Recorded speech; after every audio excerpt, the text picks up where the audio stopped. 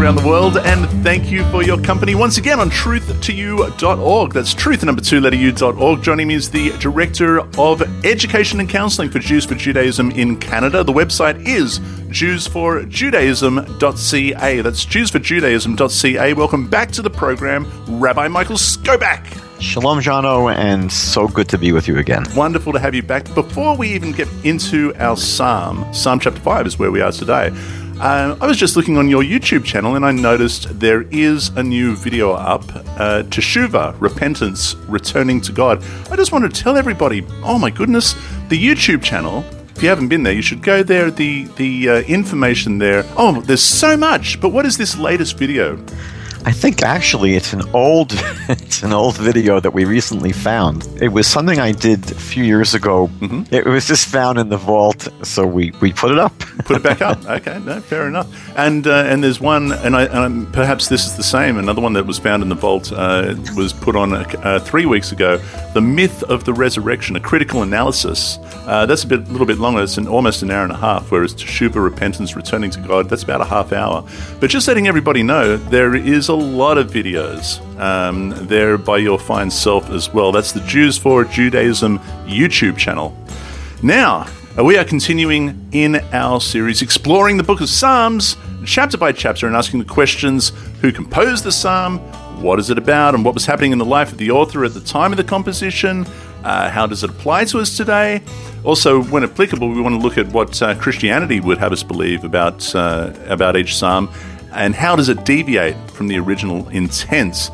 Now, Psalm chapter 5, I may as well read it through, Michael. It begins similarly to our last chapter, chapter 4. Chapter 5 begins to the chief musician, but this time with flutes, a psalm of David. It says, "Give ear to my words, O Lord. Consider my meditation. Give heed to the voice of my cry, my King and my God. For to you I will pray. My voice you shall hear in the morning, O Lord. In the morning I will direct it to you and will look up. For you are not a God who takes pleasure in wickedness, nor shall evil dwell with you. The boastful shall not stand in your sight. You hate all workers of iniquity. You shall destroy those who speak falsehood. The Lord abhors the bloodthirsty and deceitful man. But as for me, I will come to your house in the multitude of your mercy. In fear of you, I will worship towards your holy temple.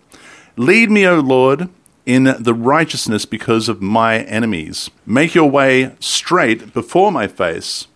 For there is no faithfulness in their mouth. Their inward part is destruction. Their throat is an open tomb. They flatter with their tongue. Pronounce them guilty, O God. Let them fall by their own counsels. Cast them out in the multitude of their transgressions. For they have rebelled against you. But let all those who rejoice, who put their trust in you, let them ever shout for joy, because you defend them. Let those who love your name be joyful in you. For you, O Lord, will bless the righteous. With favor you will surround him as with a shield. That is Psalm chapter 5. It's actually not that easy to decipher this for a number of reasons. First of all, there's no explicit description here of what the context is, which we've had in some of the previous Psalms. The Midrash, the rabbinic Midrash, tends to see this as a continuation of the previous Psalms, where basically David is addressing the leaders of the rebellion against him, primarily Achitophel and the other people who were basically working with his son Avshalom to depose him and even kill him.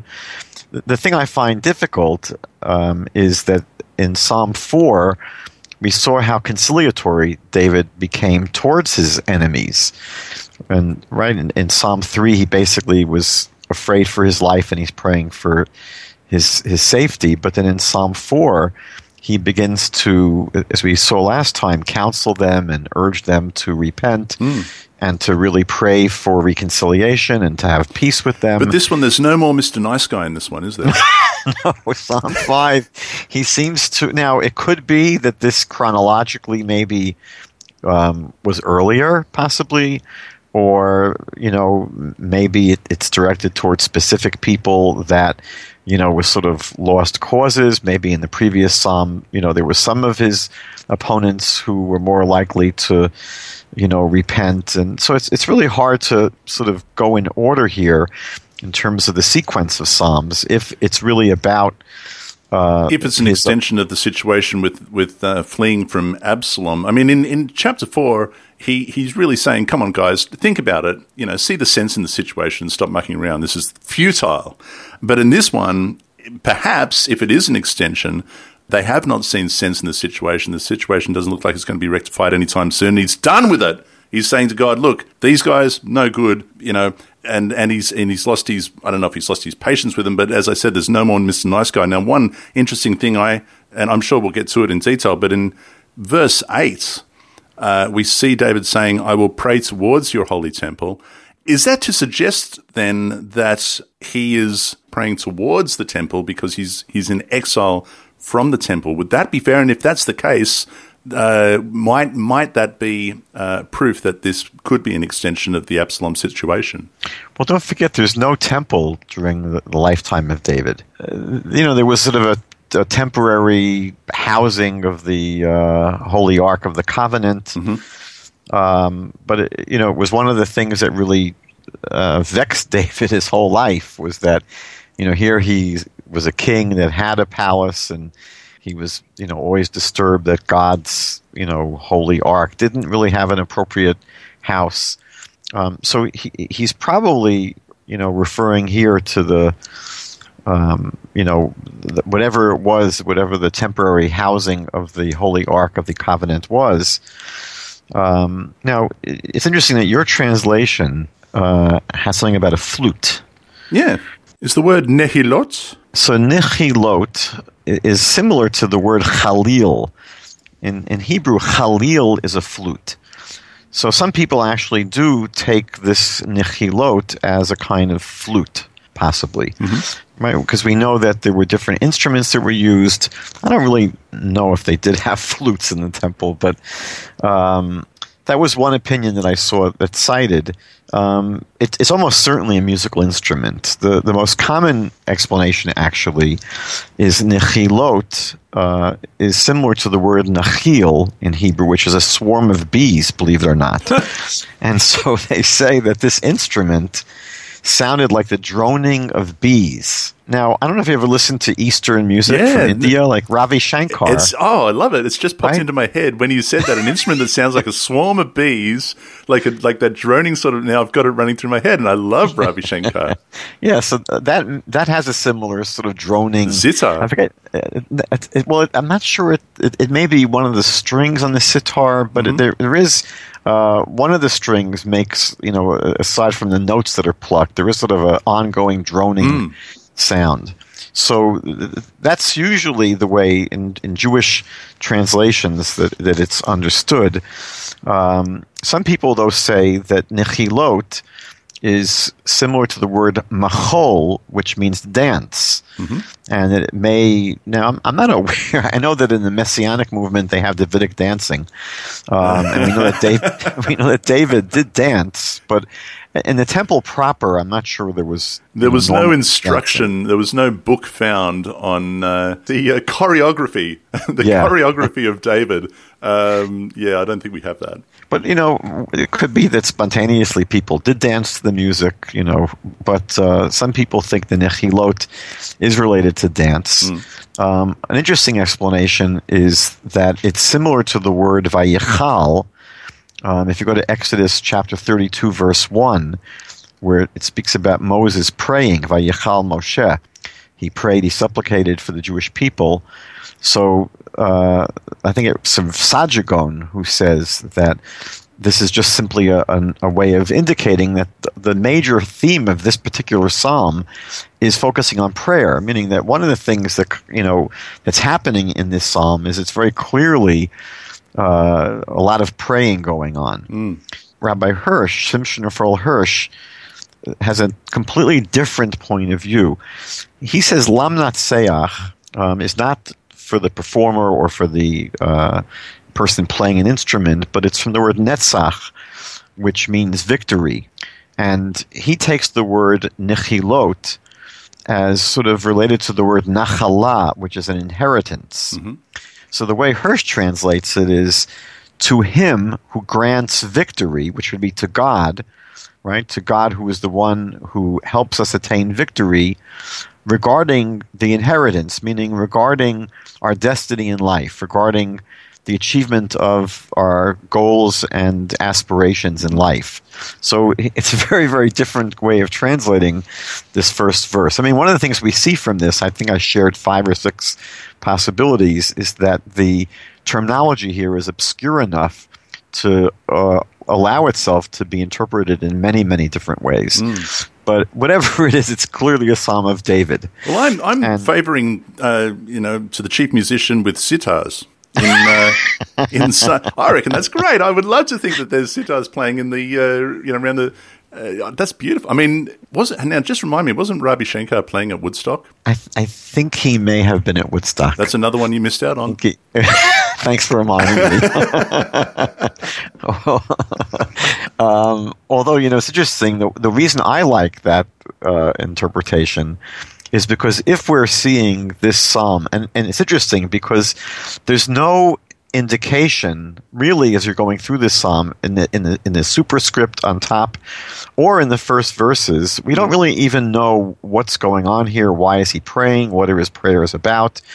And so I mentioned that midrashically they say that he's really responding to his enemies. And so, the idea that this instrument is sounding like a swarm of bees, that sort of alludes to, being attacked by a swarm of enemies. Mm-hmm. So, it would be an appropriate musical instrument, to express... reflecting the mood of the prayer itself. Yeah, very possibly. So it's an interesting word because it's so rich and open to so many different possibilities. But it's interesting how much this particular psalm is really one of the psalms par excellence that really focuses on just the act of prayer. And it's important to remember that the entire book of Psalms is really, when you think about it, it's different from all the other books in the Bible in that it's essentially, Psalms is a book of 150 chapters of a Jew that's praying, that's speaking to God. But the book of Psalms is interesting, and it's important because it's basically the heart of mainly King David, but it's really the heart of human beings crying out, addressing, speaking to God, praying to God. And this particular psalm, is like it's prayer is really popping out all over the place. And what's interesting is that there are quite a number of different terms that are used, expressions that are used for prayer. So in the second verse, he says, "Listen to my words, O Eternal One." And then he says, "Consider my meditation." So first there's a request that God listen to his words, but then he asks God to pay attention to or to consider his meditation. Now, meditation are not words that are expressed verbally. And so Rashi states here something interesting. He says that there's really two. See, often we've seen this before. Often in the Psalms, there's what we call parallelism, where the psalmist will express the exact same thought just in different words. Mm-hmm. But Rashi says, no, here there are two things that are really being said. One is that David is saying, listen, there are times when I'm able to actually express my inner concerns and my inner feelings, and I can actually give word to them. I can put them into words and express them. But you know what? There are times when I can't pray. There are times when I'm overwhelmed. There are times when I'm so broken, I'm so empty, I can't even express in words what's lying in my heart. And so the second part of the verse, he says that he begs God to pay attention to really consider the unspoken thoughts that are inside of him, his inner utterances. And it's interesting that this is a major theme that actually will come up in the book of Psalms and in prayer in general, that there's an idea that really the more empty you feel, and the more that you feel that you don't have anything, the more that you feel that nothing is yours and you're an empty vessel and you can't even articulate what you need because you just have nothing. You don't even have words. So that kind of feeling of emptiness and poverty and brokenness is really the greatest kind of prayer, because prayer is basically the acknowledgement that you don't have what you need, and there's only one address to turn to, and that's to the Almighty. The more you feel filled up, the more you feel that your life, you have everything that you need, it's hard for people to pray when they have their doctor and they have their job and they have their iPad and they have their house and they have everything. We have so much in our lives. We have so much. We're so full. We have that it's hard to even turn to God because at some level we don't think we need God. So the more broken we are, the more empty we feel. And that's why in Psalm 102, verse 1, right, it says, Tefillah la'ani, the prayer of a poor person, of an impoverished person. Because that's really the deepest kind of prayer. It's when the person realizes, I don't have anything. I'm just empty. And in some way, the most empty thing is when a person can't even articulate their needs. They're so devastated. They're so empty. They feel so broken. And that's why in Psalm 65, verse 1, I think it's verse 1, it says, L'cha dumya tehila, that to you silence is the greatest praise. That somehow for a human being to just stand there in silence, a broken person, where the only thing they can really offer God are their innermost thoughts, that's very, very, very powerful prayer. Even greater than the kind of things that you articulate in words. It resonates even deeper because there's sort of an expression that the person really is totally empty, has literally nothing, and is really asking God, please fill me up. And it's interesting because one of the things that we have in Jewish prayer is that we begin our prayer by asking God to open our mouths. Right, the formal Jewish prayer begins with it's almost a prayer for prayer, meaning we ask God, please open my lips so I can declare your praise, because the person acknowledges, what am I going to say to you, God? I have something to say to you. We often get tongue-tied in the presence of the king, or the prime minister. We find ourselves tongue-tied. So for a human being to be literally in the presence of God, speaking to God, they would find themselves totally empty and broken and defeated, and they have to basically say, God, please help me open my mouth to even say anything to you. So that's really what's happening in the second part of this verse, is that it's a request for God to pay attention to really the deepest parts of who we are that just go unexpressed. We can't even find words to express them. And then David says in verse 3 that the way some people understand it is that, God, it's to you alone that I pray, right? That I only turn to you. And in some ways, what he's saying is that, look, I may not even deserve your goodness and your mercy and your kindness, but he may be saying here, but at least have pity on me by virtue of what? By virtue of the fact that I only turn to you in my prayer, meaning I'm not turning anywhere else. So I may not have much to offer you, God, other than the fact that my loyalty is to you and I only turn to you in prayer. And not only to his God, but to his king and his God. Which is interesting, by the way, because often you don't find in Psalms those two words coming together. There are many descriptions of God, but God is often called king, especially in formal prayer. We always address God as king. But yeah, to say my God, my King, it may be unusual to have those two together here. Now, to have in verse 4, my voice you shall hear in the morning, O Lord, in the morning I will direct it to you. So are we assuming that this is in fact a morning prayer? Well, it's interesting that there are some commentaries who say that this psalm actually was said in the temple in the mornings. And that custom is carried over in that when Jews enter the synagogue, there's a custom actually to recite this verse. The first verse that's recited is the verse that was said by Bilam when he saw the Jewish tents. Ma tovu ohalecha Yaakov. How good are your tents, O Jacob. So that's those are the tents becoming symbolic of our houses of worship. And so that's the first verse that said, as someone's walking into the synagogue. And this fourth verse is really is the follow-up. Now, verse 5, it sounds like a non sequitur, because in the previous verses, it's been basically about David turning to God in prayer. Yeah. Now, verse 5, for you are not a God who desires wickedness. What is that doing there? I mean, where is this coming from? Well, it's really out of left field, isn't it? I mean, it's an exceptionally dramatic change in mood and direction for the next three verses. What I've got here again is, for you are not a God who takes pleasure in wickedness, nor shall evil dwell with you. So we've taken a turn. I think he's building a case. What prompted that? Right. So I think you're right. I think that this is the clue. This particular verse is the clue to what is going on in this psalm. Meaning, in the previous verses, you have a lot of praying going on, but you're not really clear about what David's praying about.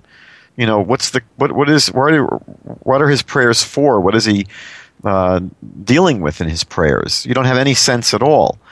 And now in verse 5, you get the sense that this is why David was confident in his previous verses that God would answer his prayers. Mm-hmm. Why?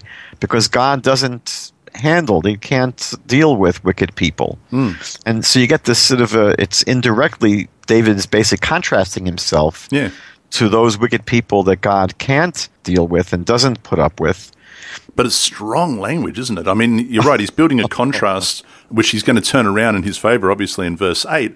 But he goes on to say, for the boastful shall not stand in your sight. You hate all workers of iniquity. You shall destroy those who speak falsehood.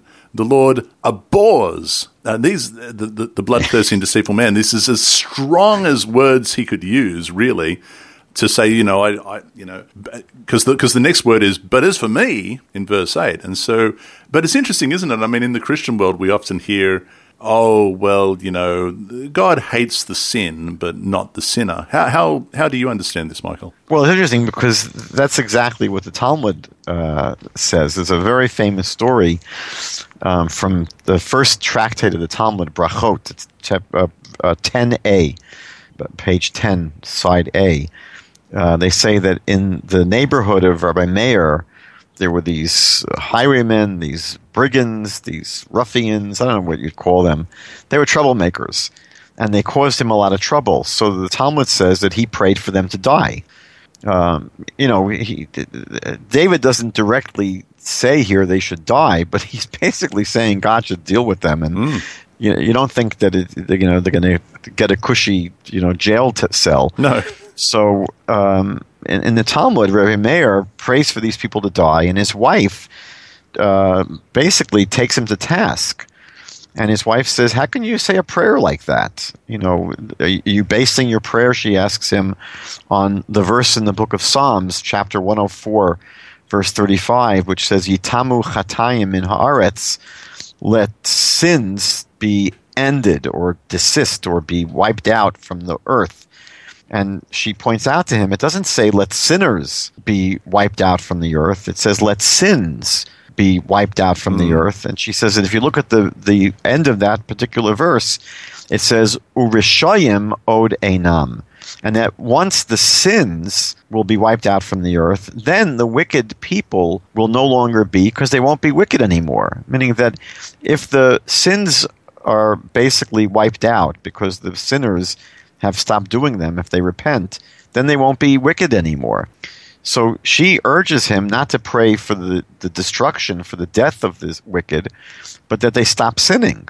And so he takes her advice. Okay, but does that fly in the Torah? I mean, really, when I think so. Look at what happens with Abraham, right?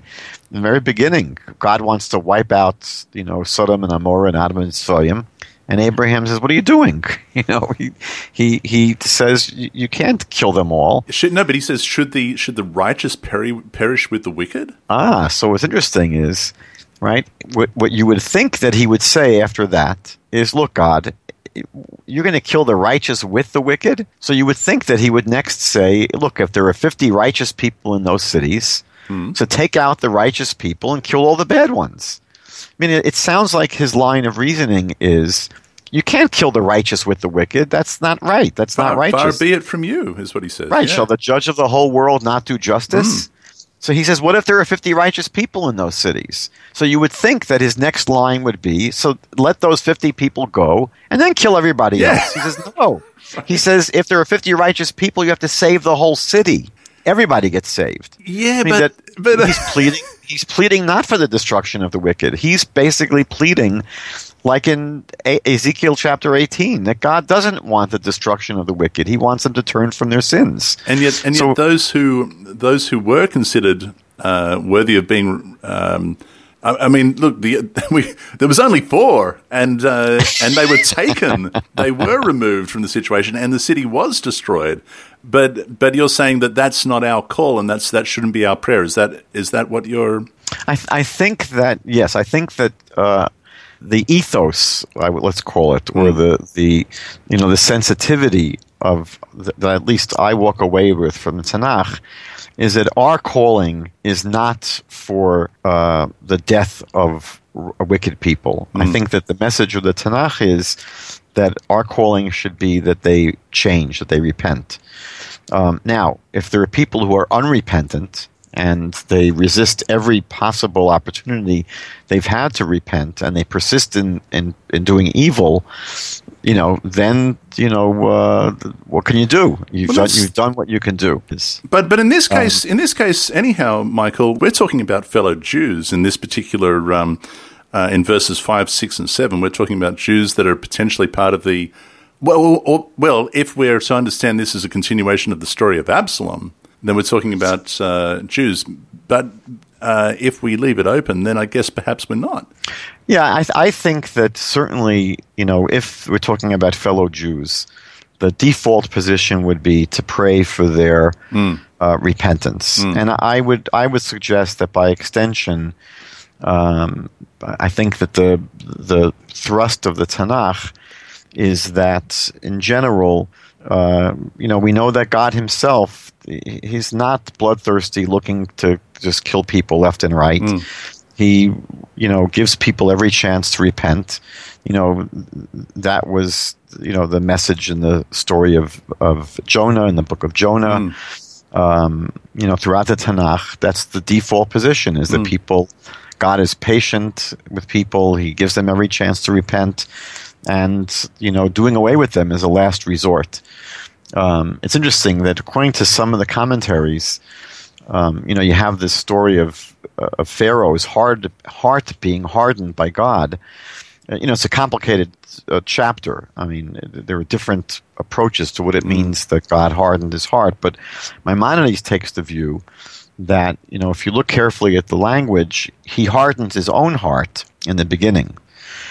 And it's only after that God begins to harden his heart. And Maimonides says that, the option of repenting, and basically changing your direction, doesn't go on forever. Maimonides says that if a person continually resists every opportunity to change and to repent, it becomes a joke after a while, meaning that it's sort of an abuse of that. I mean, it's an incredible kindness on the part of God, because the truth is that, as the scripture itself says, that if a person sins against God, they deserve to die. That's what they deserve. God doesn't, immediately collect on that debt, so to speak, and he gives the person every chance to repent and to change. But Maimonides says that if a person is given so many chances and they keep on, playing the system and making a mockery of it, like Pharaoh did, then Maimonides says that God will take away their potential for repenting. He'll just remove it as a possibility. But that is so rare. That's so unusual. Usually, it seems like the morality of the Tanakh is that that's God's preferred option is that people change. And I think that because we're supposed to follow in the ways of God, that we're told that in the book of Deuteronomy, we're supposed to walk in the ways of God. So I think that ideally our prayer should always be for wicked people to repent. Now, to be fair, sorry, Michael, but to be fair, I am reminded of Ezekiel chapter 18, and God does say, and in the last verse of 18, he says, "For I have no pleasure in the death of one who sins. Therefore turn and live." There you go. Yes. Fair enough. And it says that many times in chapter 18 of Ezekiel. So now, obviously, if we're talking about a war situation and someone's about to, shoot you, you have an obligation there to, protect yourself. And so, except for that kind of situation where your life's at stake and, if you can sit and start praying for the person, your head's going to be moved from your shoulders. Right. But otherwise, our prayer should always be for people to repent and change. And I think that's, that's pretty much throughout the Tanakh.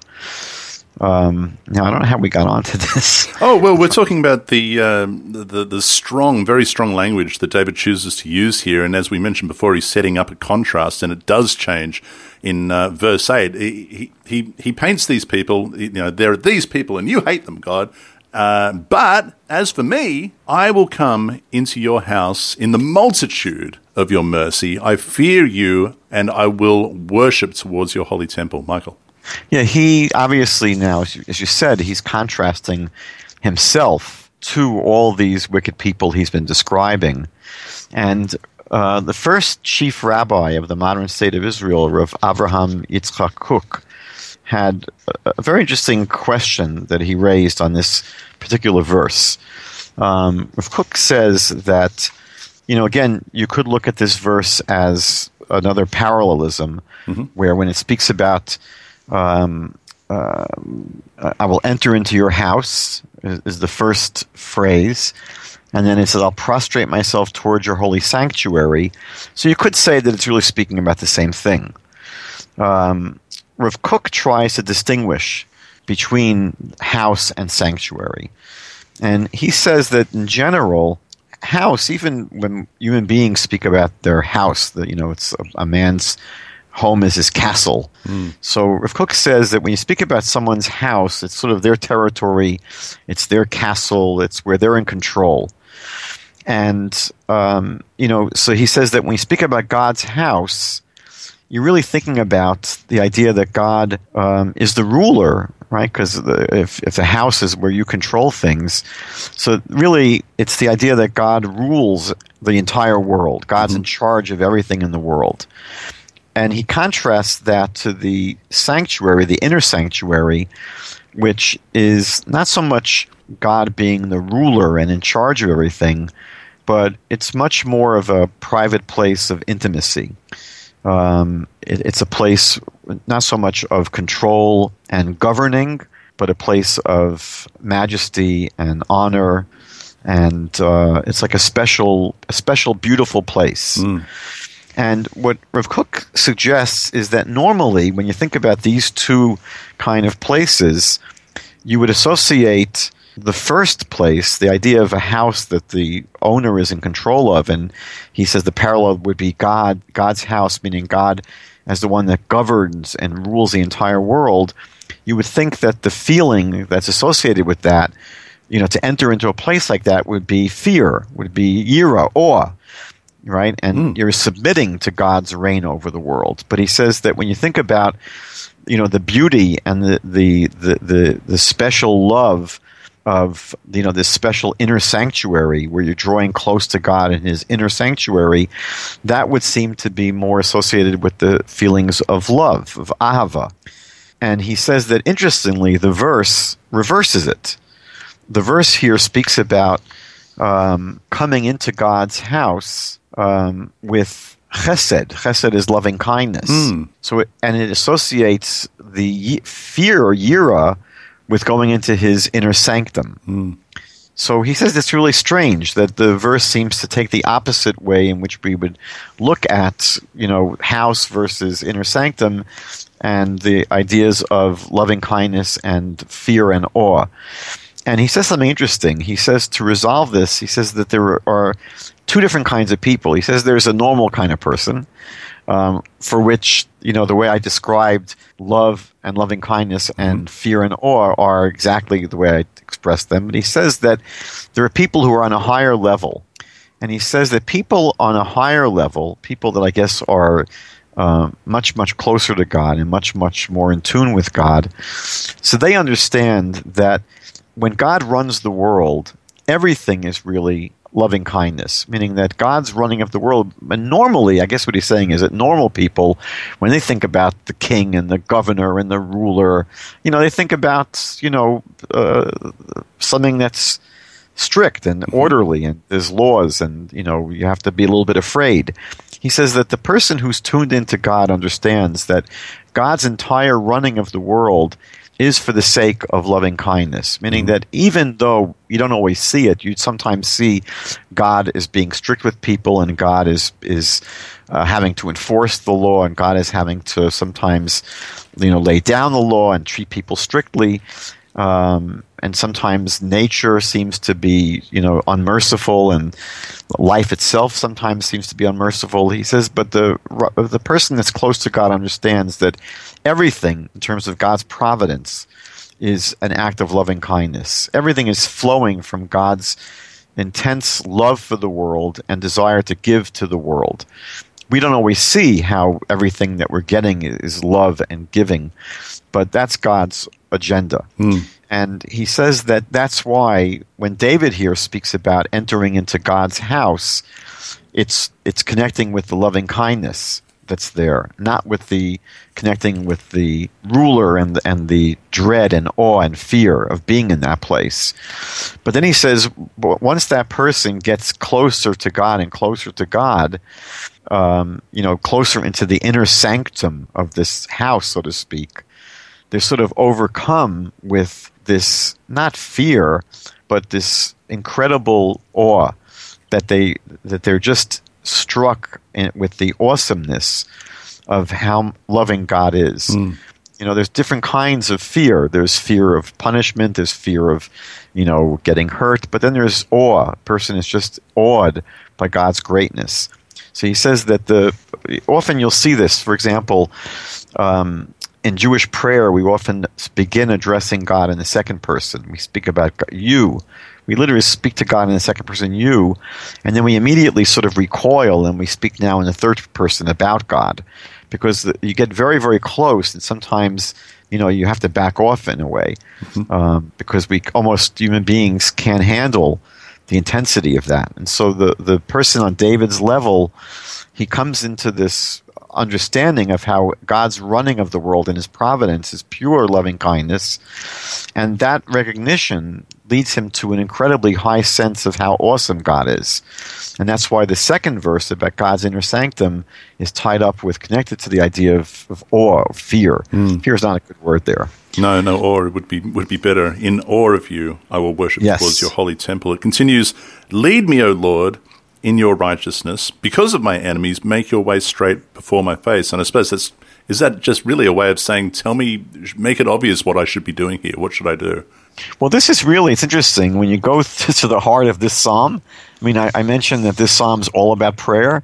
Well, this is the real heart of David's request, meaning that this is really the bullseye of what he's really praying for in this psalm, which is, God, guide me in your righteousness. Keep me on the straight path. Don't allow me to stumble, because he's saying that his enemies, are just praying that he's going to stumble, or they're trying to arrange that he's going to stumble. And so he wants to basically stay close to God. He wants to stay on the path of righteousness, and he, that's what he's praying for. And what's interesting, the Hebrew here is very beautiful, because he prays that God guide him in righteousness. He says, why? Because of my watchful enemies. because they're wishing that he'll be led astray. But the word for enemies here is shorarai. But the next verse, the next phrase says, "Make your way straight before me, hushar." And the words are very, very similar. Shorarai, enemies, and it's sort of contrasted to hushar, make your way straight, like yashar, before me. So there's sort of this, almost a play on words between the enemies and what David is praying for, that his prayer, and it's interesting again, because we didn't really understand at first the context of this psalm. What are the prayers all about? And so here you see that his prayer for being maintained in the straight and narrow is a response to the people who were trying to get him off of that path. So this verse here, verse 9, also helps us understand really the broader context of this psalm. Because they're watching also, because they're watching enemies, waiting for him to trip up and rejoice when he does so. And he's asking God, no, make my way your way, and may it be straight, that I don't trip up. That's his major concern. Yeah. Exactly. And then it turns back to his enemies. It says in the next couple of verses, "For there is no faithfulness in their mouth. Their inward part is destruction. Their throat is an open tomb. They flatter with their tongue. Pronounce them guilty, O God. Let them fall by their own counsels. Cast them out in the multitude of their transgressions, for they have rebelled against you." Michael. Well, I think that you were going to point out that this is one of the places in this psalm where there's a citation by Paul in the book of Romans. Romans chapter 3, verse 13. Paul does quote at least the first part here, saying that there is no faithfulness in their mouth. Their inward part is destruction. Their throat is an open tomb. In fact, I'll go so that I'm not, good heavens, that I don't misquote Paul. Paul chapter 3 in the New Testament, verse 13. He quotes that, this is where he picks up, "Their throat is an open tomb. With their tongue they have practiced deceits." And that is a paraphrase, almost a quote of what we've just read. The difference, though, Michael, as I've just pointed out, David has turned it back around and talks specifically about his enemies, they, them, their. He's talking about what Paul does is he actually applies it to humankind and applying this quote-unquote total depravity, if you like. Yeah, I mean, the general theme there in chapter 3 of Romans is Paul's contention that there is no one who is righteous, no, not one. And, when we get to Psalm 14 in a few weeks, that's where he's quoting. But you're right that he continues to quote other verses from the book of Psalms to sort of support his contention that everyone is wicked, everyone is evil. And so he's using this phrase from Psalm number 5 here as part of his case, part of his brief to prove that everybody is wicked, everybody's, evil, they're just all bad. And what you see in this chapter in general of Psalms, chapter 5 here, very clearly, this is not at all something which is mysterious. It's very clear that in this psalm, we've been seeing a contrast of the righteous with the wicked. We actually have the righteous mentioned explicitly in verse 13. I think last time we saw that David refers to himself as chassid, as pious. But here you actually have the word tzaddik, righteous. And so this psalm is very clearly a psalm where David has been contrasting the righteous with the wicked. He's been contrasting those who rebel against God versus those who take refuge in God. And so, what Paul is doing is basically ripping these phrases out of context, where these are phrases about those particular people who rebel against God, those particular people who are wicked, and giving the impression that, no, that's everybody on the planet. That's everybody on the planet, because in verse of Romans chapter 3, in verse 9, it says, For they are all under sin, as it is written. And then he goes on to with a handful of quotes here and misapplying them. Now, the interesting thing, Michael, I find it interesting, is that the study note in my New King James Study Version of Psalm chapter 5, verse 10 that we've just read, it says, "Their throat is an open tomb." These words describe the perverse language used by the people in opposition to God. Well, that's fair enough. That's what David. That's the way that David is using it. It goes on to say in the study note, Paul uses the words of these verses to argue for the depravity of all people. Well, shouldn't there be a little red flag there? Well, I think that's a very honest study note. It is an honest study note. Yeah. And I think that, unfortunately, the reader of the letters of Paul sort of, that distinction is lost on them because, you have, the official doctrine of at least some Protestant denominations, the ones that adhere to the idea of tulip, right? Calvinists. So the T in tulip is total depravity. They don't say it's depravity of those who rebel against God. It's literally applied to every single human being that's born. So if they only had access to that study note in your Bible, they wouldn't have the T in tulip. They'd have to believe in ulip, because it's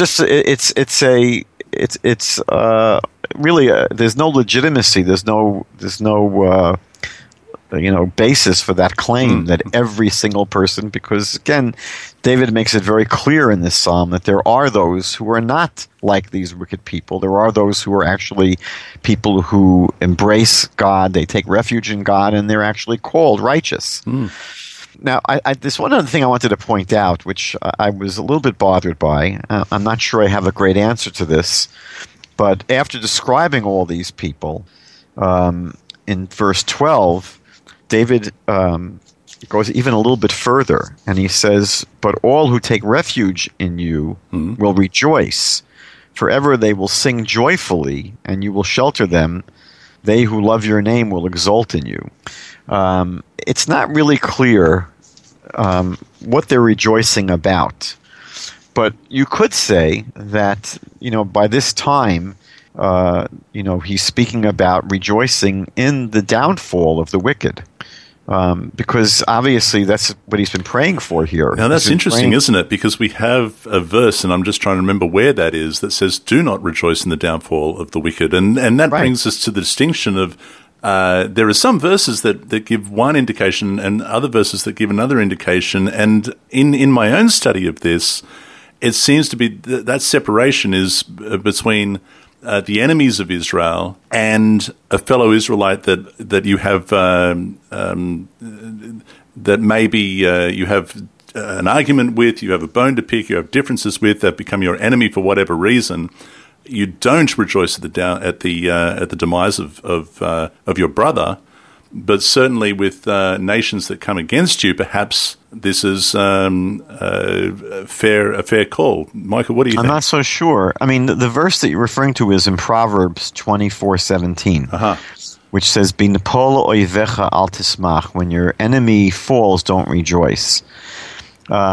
But the way the rabbis and the sages understand this is that it would apply even to the enemies of Israel. The famous example, at the Passover Seder, for example.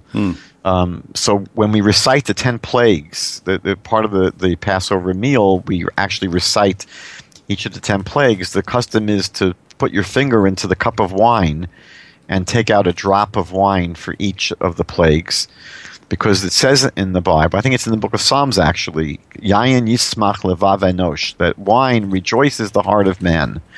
And so they say that we don't rejoice in the fact that the Egyptians suffered in these plagues.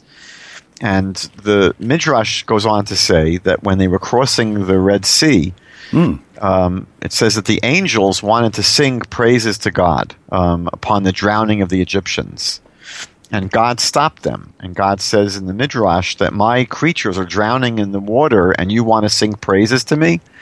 So, and because of that, by the way, the custom is that on Jewish holidays we recite a series of psalms called Hallel, the great praises to God. There are a number of chapters, I think starting in chapter 112 or 113, I forget the exact beginning, but we sing songs of praise to God. But during the last days of Passover, which was when the Egyptians were actually drowning, we don't say the entire Hallel. We diminish it, meaning that we sort of curtail our singing to God because we don't rejoice when our enemies are falling. And these are not Jewish enemies. These are not Jewish opponents. So it seems that, at least from a rabbinic point of view, this even applies to lethal enemies, non-Jewish enemies that are attacking us. We don't rejoice when they fall. I have to interrupt because I'm not persuaded. I mean, one of the things that we are to commit to heart is the Song of Moses, which of course is followed up in Exodus chapter 15 with the Song of Miriam. And we have, how we understand what you've just said in with this. The horse and rider has been thrown into the sea. The Lord is my strength and my song. He has become my salvation. It goes on to say, even the Song of Miriam, they took timbrels and they were dancing, and the song said, sing to the Lord, for he has triumphed gloriously. The horse and rider, he is thrown into the sea. Michael. Yeah, so I'm bothered by that in terms of this psalm here, meaning that when David says in verse 12 that we're going to rejoice, all those who take refuge in God. And again, it's not spelling out what we're rejoicing in, but if it is rejoicing in the downfall of the wicked, so I do see that as problematic. And, the only way I can maybe split hairs here, and I'm not saying this is a good answer, is that it could be that the rejoicing is primarily upon their salvation, meaning it's that we've been saved, we've been rescued. They're not rejoicing so much primarily in the destruction of the wicked. They're rejoicing primarily in their salvation. Now, you're right that the words that Miriam is speaking about, look, they've been drowned in the water. So I guess it would be a question of what is the focus, meaning the focus is on how they're getting their just desserts or how we're being rescued and saved here. And so the only way that I'm, at least at this point, able to reconcile this is that what we can celebrate and rejoice in is when God rescues us and saves us and helps us. But that when human beings are dying and suffering, we shouldn't rejoice in that. Now, is it fair, though, to also interpret this as let those rejoice who have put that? Now, let them have a life of rejoicing. Can we say that? Let them, because he goes on to say, let them ever shout for joy because you have defended them. Let those who love your name be joyful. Can it not just be a general disposition of joy and happiness and gladness and rejoicing because of the situation that he has put them in?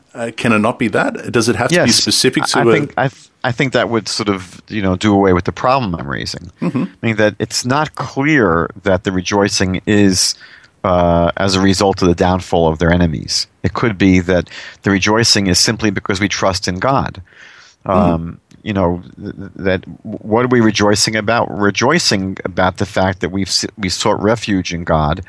It's obviously one of the major themes in the entire book of Psalms, right? That, in Psalm 23, the famous psalm, I'll never be afraid because God is with me. So the fact that I'm taking refuge in God, I do feel great. I'm able to walk through the valley of the shadow of death and fear no one because I feel close to God. And in Psalm 55, where David says, cast your burden upon God, that when people have that kind of relationship with God, where they cast their burdens upon God, they take refuge in God, they feel God is with them, they can live a very happy and fulfilled and content and joyous life. So you're right. If we're going to read the verse like that, then we're not discussing the rejoicing over the downfall of enemies, and then that concern would go away. And it's fair too, because in the final verse, I think it lends to that idea as well, because it says, "For you, O Lord, will bless the righteous," and that's true. There's blessing in obedience, and for one who rejoices in God is obedient, and therefore He blesses them.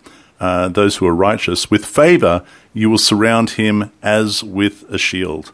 Right. Now, again, you can read this both ways, that it could be speaking about simply the blessing of living a godly life and living a life in relationship with God. But it could be that this verse is a contrast to what's going to happen to the wicked, meaning that here it's speaking about the righteous being blessed. Now, the contrast would be what's going to happen to the wicked, the exact opposite. They're going to be cursed and they're going to have a life of misery. Mm-hmm. Instead of being protected and favored like a shield where they're enveloped. By the way, the particular shield here, the tzina, it was really a large shield that would enclose the person on three sides from head to toe. So they were literally enwrapped in this shield, and they felt as close. It was a symbol of being close to God, whereas the wicked person that this is contrasted to, is going to be cast out. And, it's, the way the rabbis even understand it is that they speak about, the two personifications here, or Doeg and Achitophel, are not going to even have a share in the world to come. They're going to basically be cut off from God. Mm-hmm. So it's even worse than, being killed. They're going to have no future in the eternity.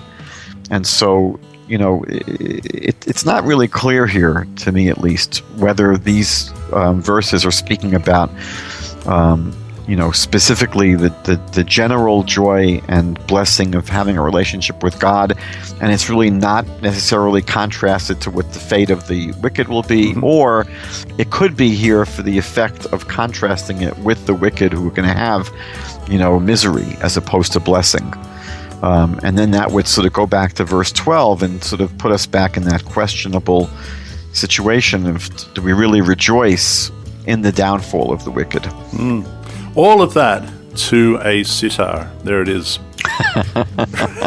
The droning bees. The droning bees. The swarm of droning bees. Thank you, my friend, for coming back on the Truth to You.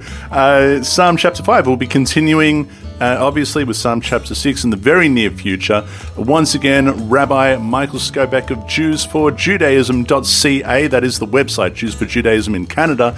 And as I mentioned, dear listeners, go to the YouTube of Jews for Judaism and see what they have to offer. There is a plethora of information, quality information and viewing there. So once again, Rabbi Michael Skobac, thank you for returning to Exploring Psalms. It's great to be here with you. Psalm chapter 6 next time. And until then, dear listeners, be blessed, be set apart by the truth of our Father's word. Shalom.